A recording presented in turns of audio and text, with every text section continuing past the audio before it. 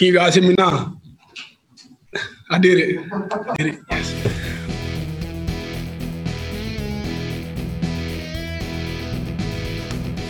Welcome back to Ravens Recap. The Ravens won. They beat the Washington football team in a pretty convincing 31-17 fashion. And we're here ready to talk about it and go over what went well and what didn't go so well. Let's start off with the offense, guys. You know, you put up 31 points and usually you're like, that's a pretty good performance. But man, Lamar said it best. We left a lot of points out on the field. I mean, yeah, I think I agree with that. But at the same time, they left way more points out on the field on the Monday night game against the Chiefs. Obviously a much different opponent, but it was still great to see them bounce back in the manner that they did. Yeah, definitely. It was one of those games where Ravens Nation has gotten a little spoiled. I think we've gotten used to being one of the best teams in the NFL, and when you're one of the best teams in the NFL, you tend to stomp on lesser teams, and the Washington football team is definitely looks like they're going to be one of them this year. They have a lot of rebuilding that they need to do, although I'm sure we'll talk about it more when we get to the defense, but they've got some very interesting pieces on offense that gave us some fits. It's great to get the win. It's great to be 3-1. It's even a little bit better that the Steelers game had to be postponed. Ravens are a half game behind the Steelers. You know, it's one of those games where it's nice to win, but you just at the same time you'd really like to see the Ravens start to put some more stuff together because, you know, like we've been saying for the first couple of weeks, they've been good. There's some positive things to take away, but there's also a lot of area for improvement for this team. Yeah, I guess for me, guys, the thing that was kind of concerning is that second drive where the Ravens had open wide receivers back-to-back and Lamar just overthrew the ball. And it was really disappointing. Actually, I'm sorry, it was the third possession. The second one, that was a quick score after the turnover. But the third possession, you know, right when we were thinking, you got a 3-and-out, let's see if the Ravens can score quickly and really start to dominate, they faltered. And they weren't able to connect, and they had to punt the ball away. So I was just like a little disappointed on that because they had back-to-back plays, overthrows, and I know Lamar talked about that. And also, I want to talk about the running game. You know, you take out the career-long rush by Lamar Jackson, 50-yard scamper, which was a great play. The running game until the very end wasn't all that great. Yeah, I mean, I see what you're saying with the overthrows on that drive. I think one way of looking at that, you could say, well, you know, it was early in the game, still getting warmed up, you know, that's fine to miss on some of those throws.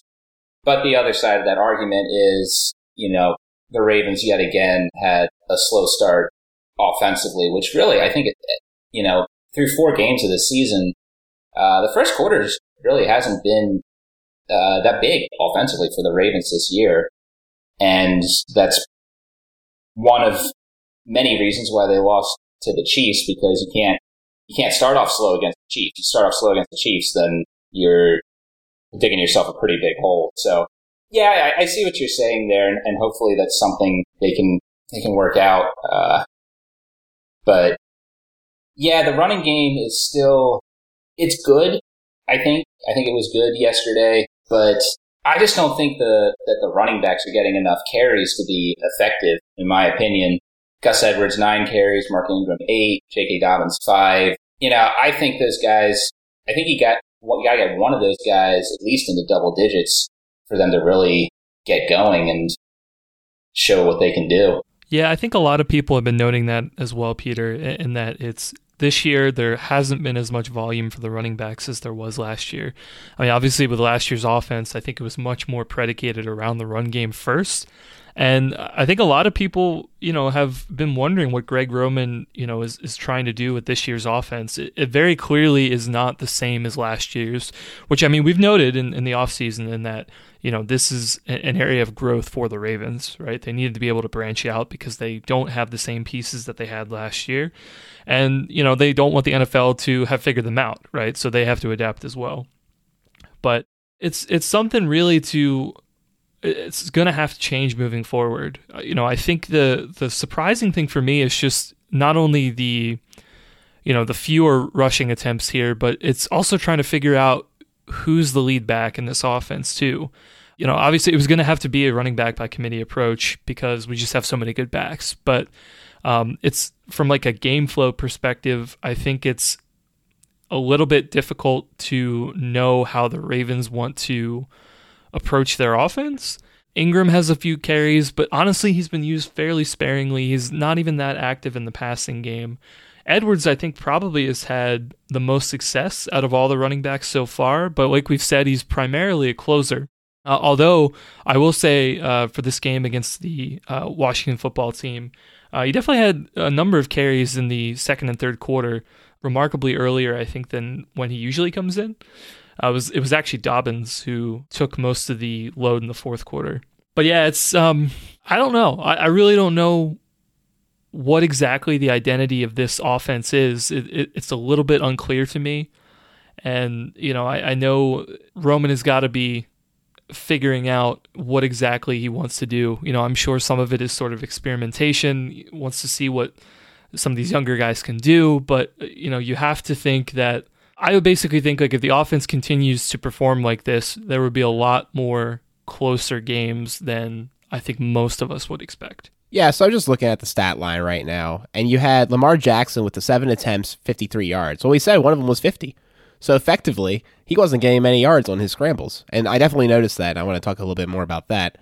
You got Gus Edwards. He had the most carries with 9 for 38 yards. Mark Ingram right behind him, 8 for 34. And then Dobbins, he got a lot of bad touches, 5 for 16, with one of them, the long being 14. So a lot of them were like kind of garbage otherwise. Like one time he got thrown down, like he kind of hurdled and got thrown down, like flipped over weird. And then the other one was that weird pitch out that could have been a disaster. Yeah, just a lot of weird stuff for Dobbins. Felt bad. Like, everyone knows he's like a little bit of my darling right now, and I want to see him in better situations than he's getting into. It's just not happening. Some of the play designs that he found himself in are resulting in not great outlooks. Yeah. Well, actually, I have another thought on that too. I feel like this game in particular made me more cognizant of how sometimes it's not always the play design. It could be what the running back is actually trying to do on the play. So I noticed in the fourth quarter, there were a handful of these, and I think one in particular where Fluker got called for a holding penalty because Dobbins wanted to bounce it outside and trying to get around everybody. But I believe the call was probably for him to do an off-tackle run or to do like more of an inside run. And because Dobbins is like, maybe he's not comfortable enough with it, or maybe because he saw an opportunity outside, he bounced it out, but the O-line didn't expect it. So it's really like you can't say that it was the play design fault because the guys weren't expecting him to bounce it outside.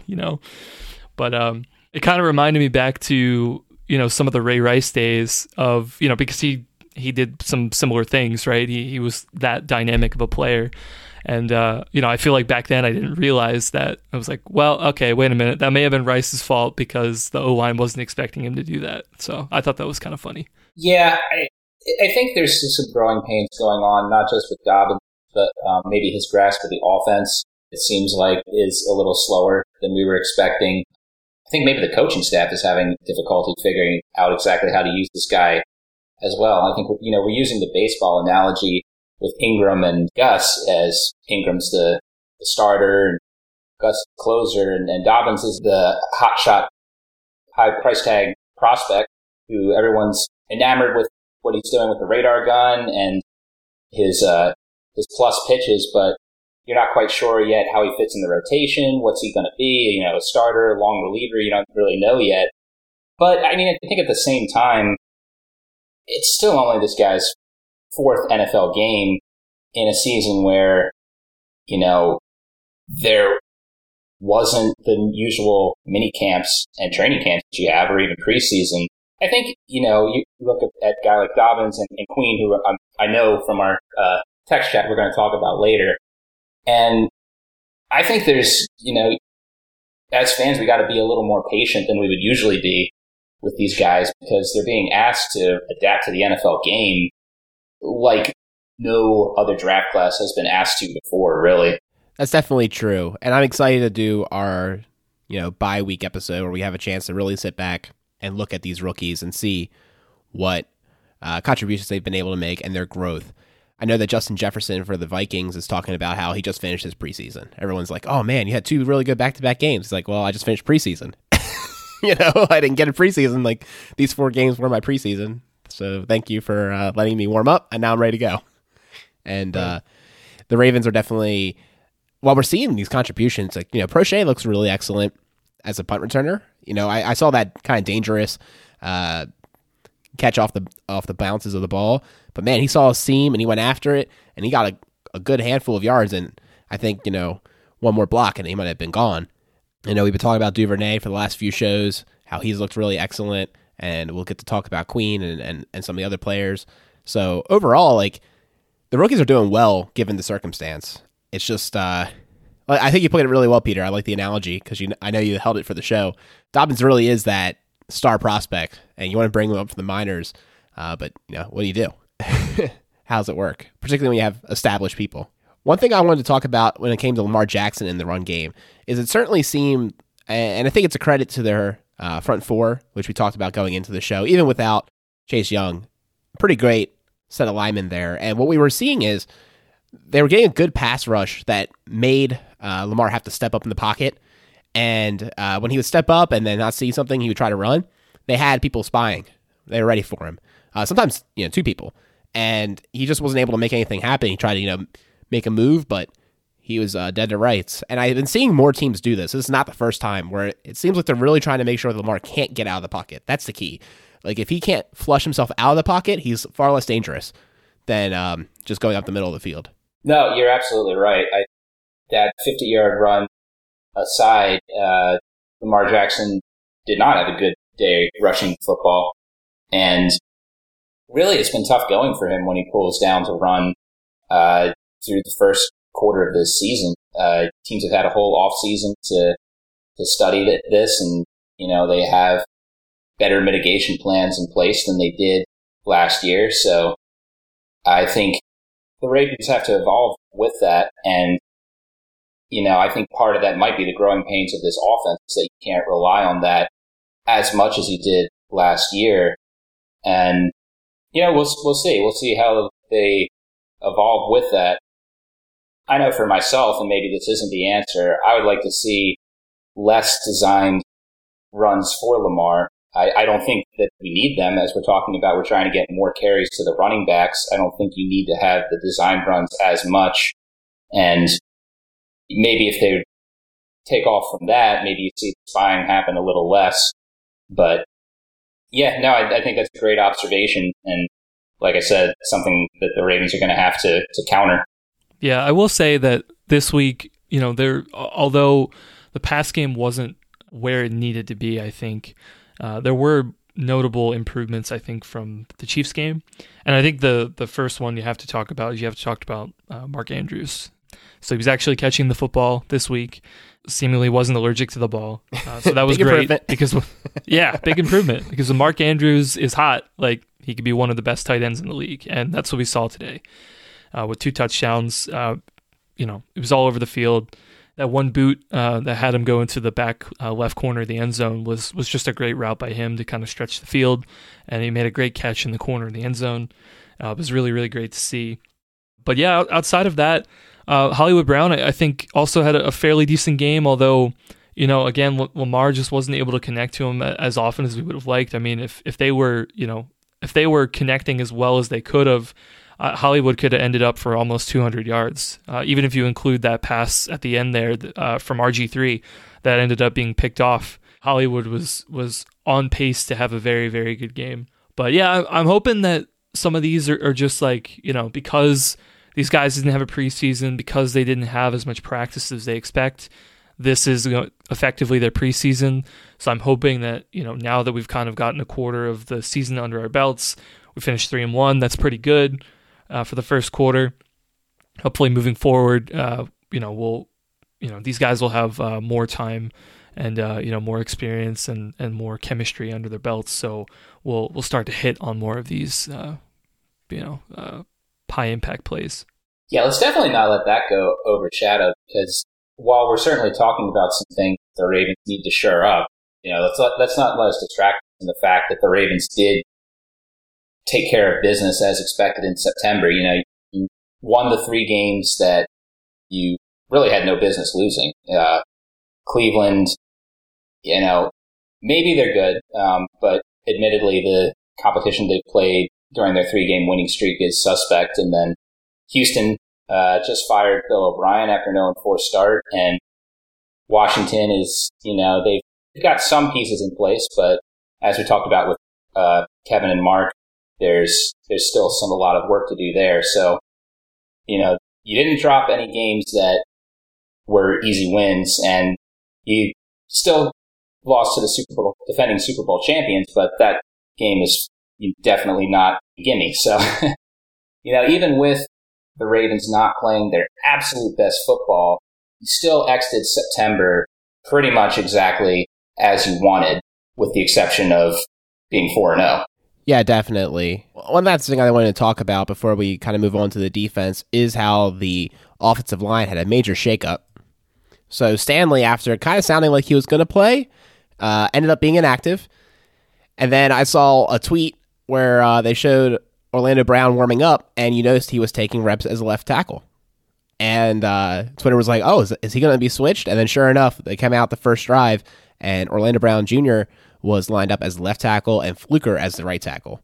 I think it's really hard to fault their performances. Orlando Brown did have his false start in the first drive, which was disappointing. But after that, he seemed relatively good in that position. Again, giving him the benefit of the doubt, good defensive line, and not his position while in the NFL, though he did play it in college. And then Fluker came in, Lamar gave him props, and I think overall had a pretty good game.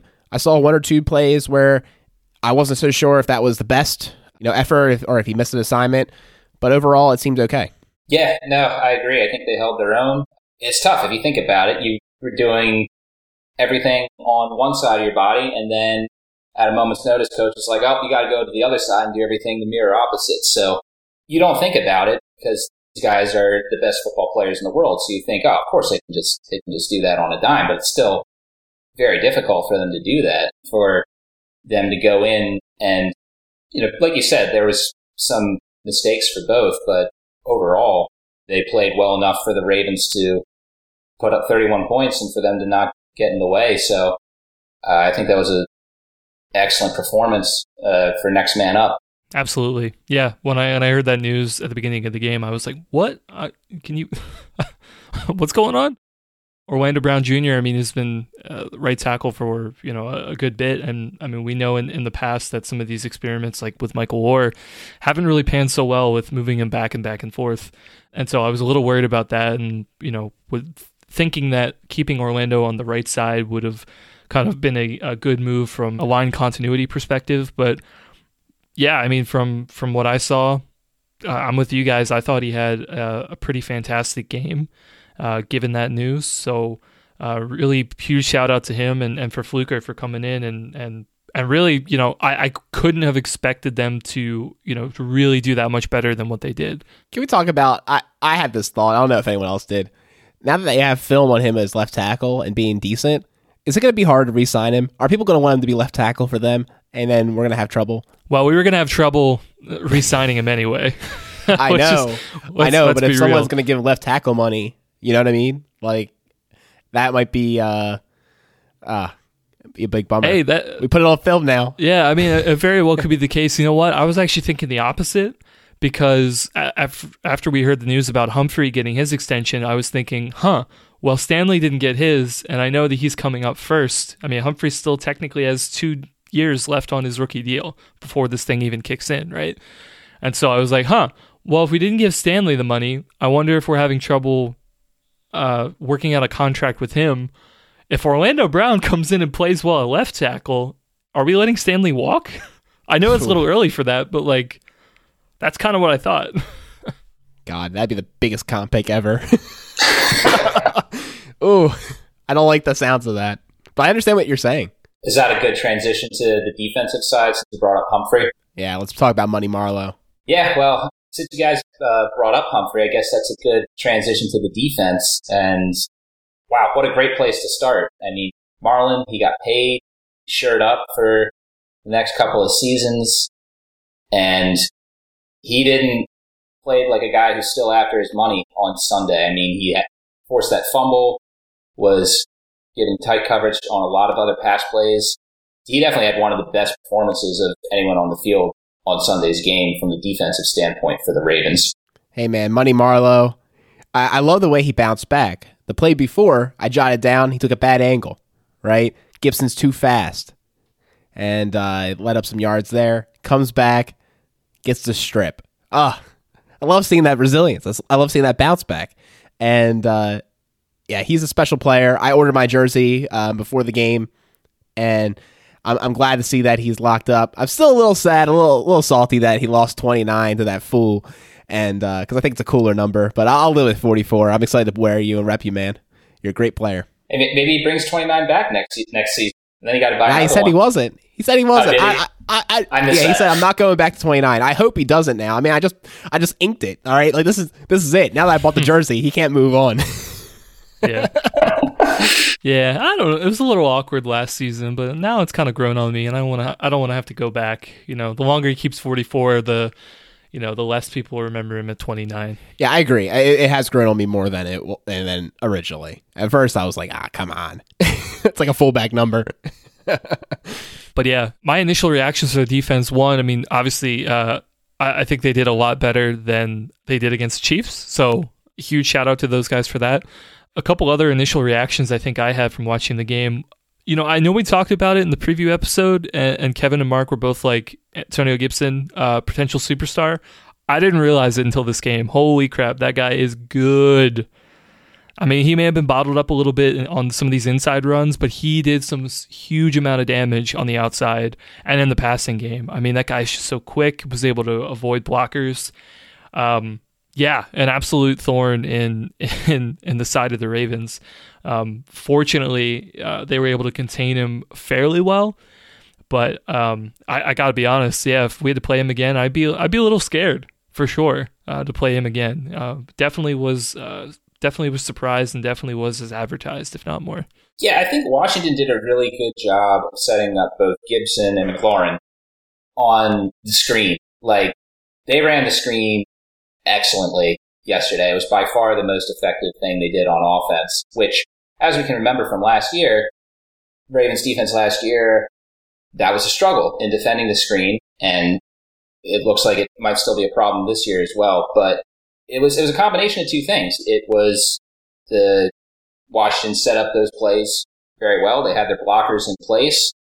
But like you just said, Chris, Gibson and McLaurin are very fast players, and they're not just fast, they're shifty as well. They know how to make their way through a crowd and get the yak yards.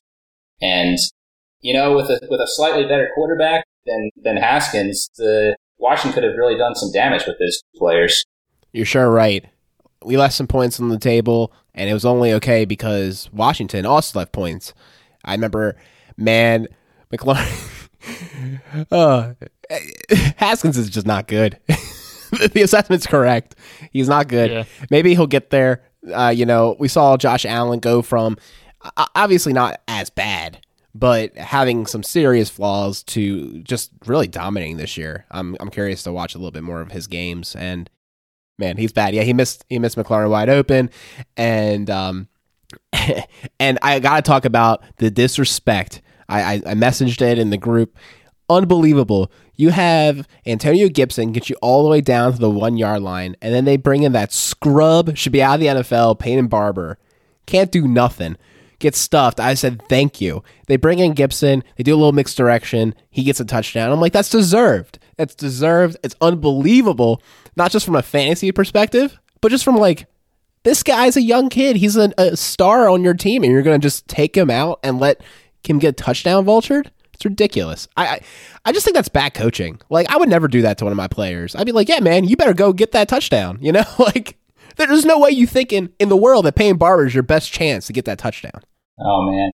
Well, going back to that stuff, you realize how that happened, right? You saw Patrick Queen just blitz through the line and knocked Peyton Barber back with just his right arm.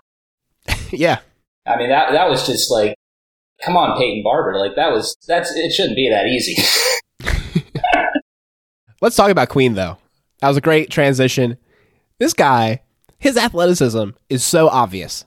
He's all over the field. He's super fast. I love the way he runs down players. Like one time Gibson was up to speed and he ran him down and made him go out of the out of bounds. I was like, wow, like he's quick. And I know that Ken McCusick gave him a hard time and was pointing out, I think very smartly. I never actually thought to do this just in my analysis, but he pointed out, look at the body language of other players, because sometimes it's hard to tell what the exact assignments are. And that's a good way of telling. And there's definitely a couple times that he outlines in his article where Queen must have been out of position, not done the right thing. But like we said, he had so many splash plays. I think he had 3 plays for a loss and just disruptive. He was the one who came in and clocked the player when Marlon got the strip, right? Like he was part of that. He made it so that Marlon could keep going for the strip while he finished off the tackle. Like the guy was all over the field. I'm excited for him. I got Rachel the jersey. My requests were answered. The women's cut is now available in the NFL shop. And I'm excited for him. Yeah, I am too. I know Queen was definitely picked on in the Chiefs game, but the things that really stand out to me are just the athleticism, the speed, and just like the relentlessness of just when you do see him make a play, or when you see him getting close to make a play, like you can see the effort, I think, pop off on the screen. Super high motor. Yeah. Yeah, it's extremely high motor. And it's one of those things where we haven't had a player like that in a while, where it's very notable. It's just very different from some of the players that we've had at linebacker before. Now, that's not to say that Queen is like the best linebacker at this point in his career. He's definitely not. He has a lot of places to grow. But I would rather have a linebacker who is coming in with like 10 tackles a game and may still have additional work to do on coverage or additional work to make splash plays or something like that. I would much rather have a player who can make those tackles and then has all this additional room to grow on top of that, because that just tells you like his ceiling is probably super, super high. So, yeah, he's definitely got some work to do. I've noticed that the last 2 weeks in particular, I think Wink has been putting in Chris Board a little bit more on some of these passing plays, even rotating Harrison sometimes as well. And so, I think that is just to, Board has a little bit more experience. He's been in the NFL a little bit longer. He may be able to contribute on some of those plays. It's also an opportunity for Queen to take a step back and look at the film after and be like, okay, well, if I was in this position, like this is how I would have played it. And, I'm totally cool with that moving forward. As long as it's there to help in his development, I think he's going to be there, and I'm very, very excited to continue to watching him grow. Yeah, the old adage always says you can coach a player, but you can't coach athleticism, and Queen's got that already. I think when you look at him right now, he's so athletic, and I think one of the problems you sometimes have with those guys is they've gone through high school and they've gone through Division I college, and they're just so much more athletic than the competition that they don't always have to focus so much on fundamentals and, being 100% within the scheme as a guy who is less athletic and needs to rely on that to be successful at that level. That they develop some bad habits because they can get away with it at that level. They don't need to. I'm not saying that that's what Queen is, but I think that it's a possibility that he has fallen into some of those bad habits over the years, and now he's at a level where that athleticism is still there, but against guys who really know how to play the game and have really high football IQs, they're going to know how to exploit that.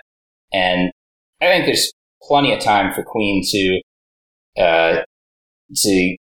really get coached up and become a student of the game and just, be the super athletic linebacker that can be the anchor of this defense. But I think it's going to take time for the same reason that we talked about with Dobbins and this whole rookie draft class. Yeah, absolutely. That's a great point, Peter. I mean, the thing I'm most looking forward to with him getting coached up to is I know he definitely seems to idolize Ray a lot, and it seems like the two of them have talked. If Ray could just like rub off some of that film study that he had Oh my God. That would be amazing. That would just be absolutely perfect. That would really take Queen to the next level. Yeah, he's got all the tools. I'm super excited, like you said, to see him get coached up. Great points all around.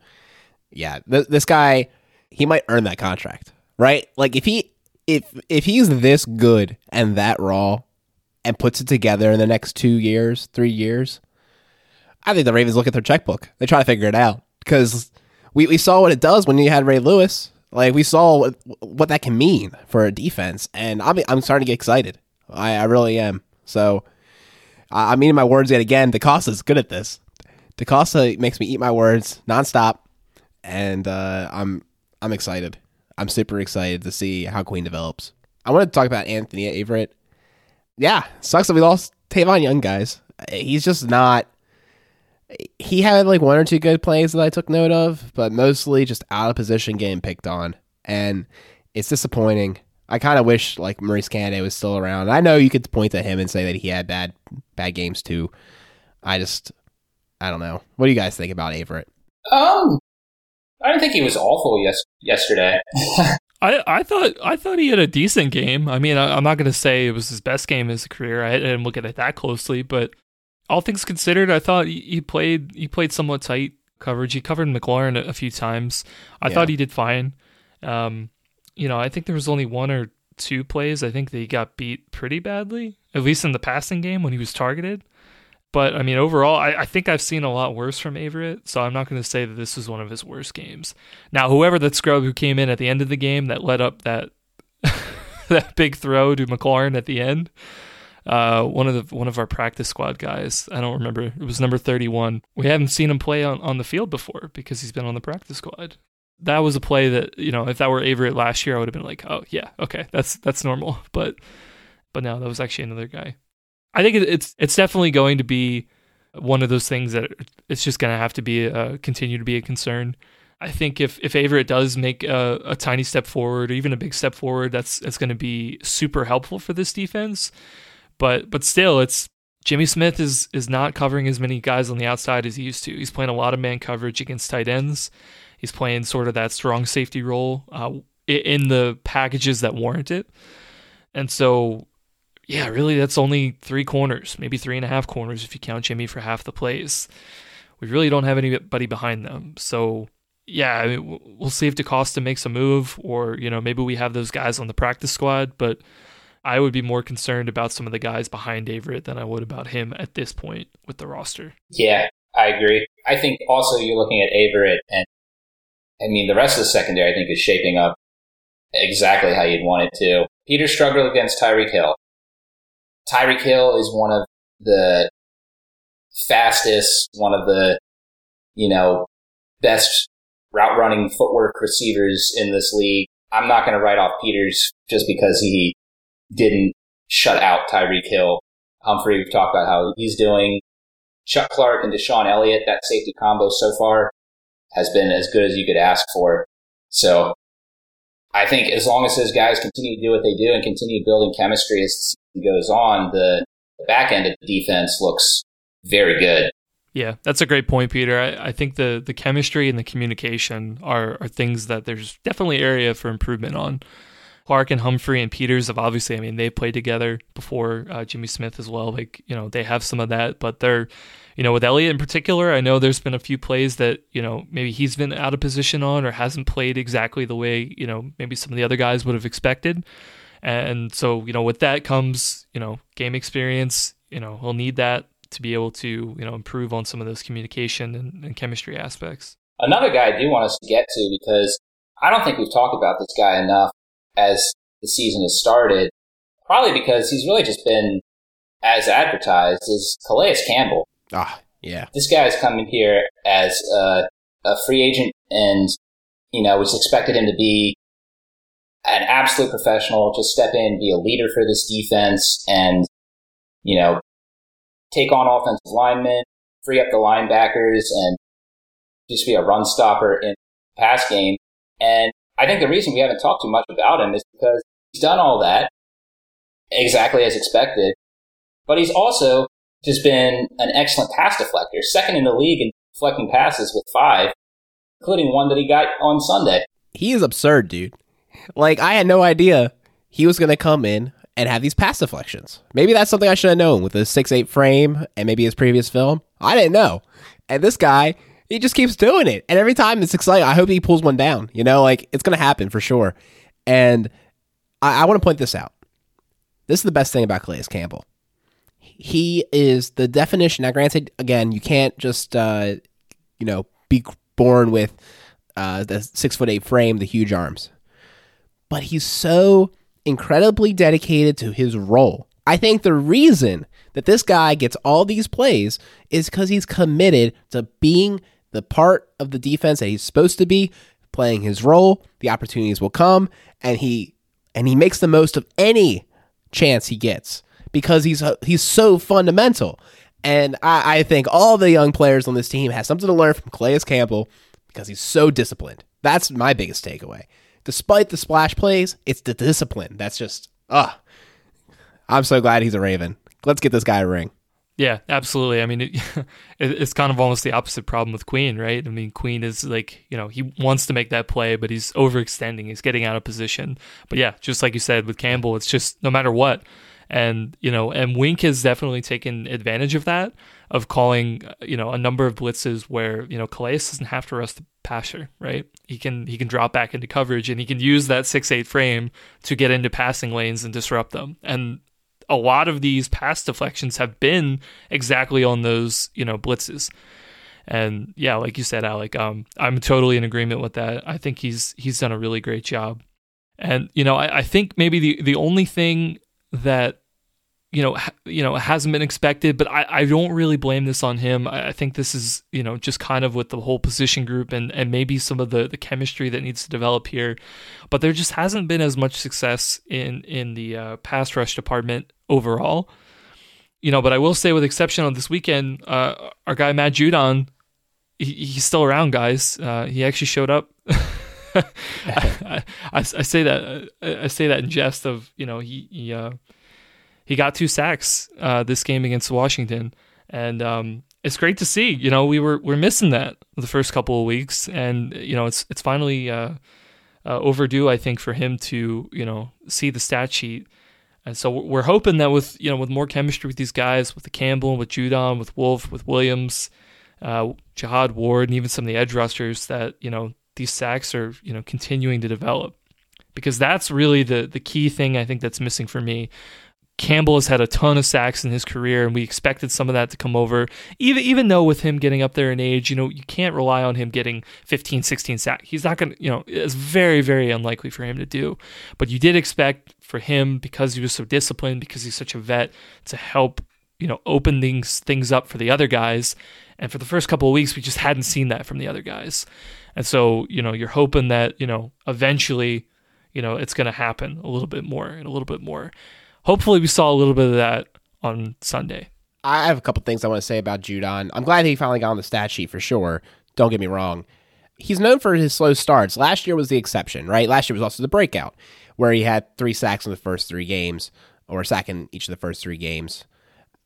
The other previous seasons, he didn't get his first sack until game 4, game 5, game 3, I think. Like I said, he had a delayed start. The thing I'm worried about, and I need to see him produce next week, and weeks to follow, is he only going to come against bad teams, right? We just said the Washington football team, not great. I want to see these sacks come against some higher quality opponents, because sacks certainly do come in bunches, and that's my only concern. So my glass is filling when it comes to Judon. I'm glad to see him warming up, but I definitely want to bring those points up. Yeah, definitely. I mean, I know you'd have to look back at his career, but I believe he's also been kind of a player too, that he gets sacks in bunches. So I believe it was the Tennessee game in 2018, I believe. Mm-hmm. I think he had 3 or 4 sacks that game. And there were some other games he would get like 2 sacks or 3 sacks. He'd be a monster, like for 1 or 2 games in the season. And then for most of the other games, it was like, okay, relatively quiet, maybe a sack here or there. And eventually the total at the end of the season looked really good. But yeah, I mean, I don't know if that's necessarily the quality of the opponent, but I think your point's noted, Alec, in that, you need to see consistent success from Judon. And, obviously, first 3 games, haven't seen it. Hopefully starting to turn a corner, and we'll see them come over the next couple of weeks. So yeah, let's talk about the special teams before we wrap up the show. You gotta talk about it. 7 for 7, clutch Cook to Boykin. I love the way that Lamar talked about him. That's lit. That's lit. I'm trying to get to where he at. Yeah, man. I mean, he's the most accurate passer in NFL history. He qualifies now. He can never pass again. Well, he can if he goes 8 for 8. Which he will. Which, I mean, yeah, with a record of 7 for 7, I mean, he's already on a good start. No, that was a great play. Again, it's a little unfortunate that it had to come to that, because you're expecting the offense, having set records last year for being so great, to not have to rely to such trickery to be able to continue drives. But, I mean, again, we've talked about this, even with Tucker, with Cook, it's like they're just so good. They're, when they're sparingly used, it doesn't matter. They're practicing like heck. They have all of this experience, so that when their number is called, they're going to perform at the highest level. And yeah, with Cook, I mean, that was just a great play, a great throw by him. Boykin got the separation on that play. I thought the funniest thing about that was just the announcer was like, Baltimore is known for their, special teams coach. They might call a fake here. And then he was like, oh, wait, here it is. Right. Yeah, it was the perfect place to do it, right at the middle of the field.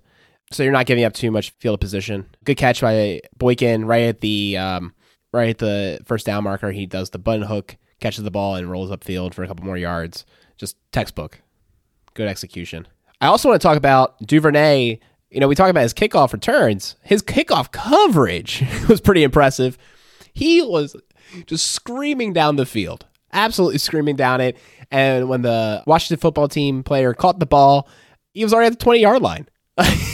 he had him almost dead to rights, at that moment. And I think it, completely cut off that lane and was able to make the other players around him get the tackle and get a nice stop. Yeah, I mean, you love this guy's motor. Like you said, he's not getting a huge look on the offense right now, but the plays that he does have, he's making the most of them.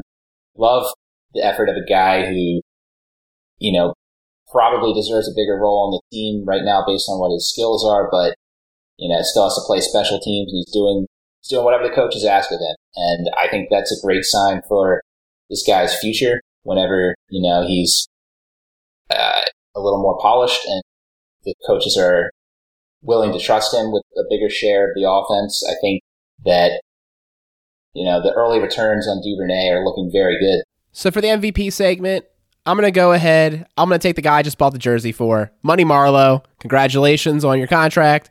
Looking forward to repping your jersey. And I just want to point out, guys, I decided this year I'm not doing that whole I switch jerseys whenever we lose. I'm just going to wear whatever side of the ball I want to root for. Offense or defense. That's my new flow.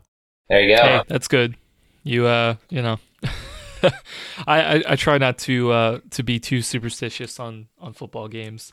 Although my wife has noticed, she's like, the last game or so, she's like, well, you aren't wearing your jersey. Why is that? Don't you have to wear that? I'm just like, I can wear what I want, babe. It's okay. For my MVP, I'm actually going to give it to Orlando Brown. Look, man, overall, I was pretty shocked with the news to see him switch to left tackle. Would have definitely expected Fluker to take over there. But, for me to seamlessly go from right to left and have a fairly good game at that position, I just want to give a shout out to Orlando. It's definitely noted. We've been talking a lot about these guys like Queen and Duvernay, about how we, like their willingness to be able to do whatever the coaches want them to do and to take advantage of those opportunities. I feel like Brown also deserves a shout out of doing the same thing. So good job, buddy. Both two great picks, both the guys I was looking to pick. So I think for mine, I would argue that I think both Mark Andrews and Calais Campbell had better games than this guy, but I'm not going to give it to either of them because, those guys have a few more seasons under them, Campbell definitely in particular. And, you expect them to have those big games against the not as good opponents. So I'm going to give my MVP to Hollywood Brown. I think we're still expecting more from him, but he had a bounce back game after just being out of sync with Lamar against Kansas City. I still think he had a touchdown on that play where he was stopped at basically the 1-inch line. And it's not because I finished 4 points out of the money on the DFS card where I played in. I actually think he got in. But, he's looking good against these lesser opponents. I think that the big game moments will come, and good game for Hollywood Brown on Sunday. With that, we're going to end Ravens Recap for today. Thanks so much for tuning in. We're super excited to tell you we've got a guy, we're about to actually record the show now with the Cincinnati FM radio. He's going to be on, and he's going to help us break down the Bengals game. So make sure you download that episode. Give us a like wherever you listen to your podcast. Follow us on Twitter, Ravens_recap. We'll be back later in the week, guys.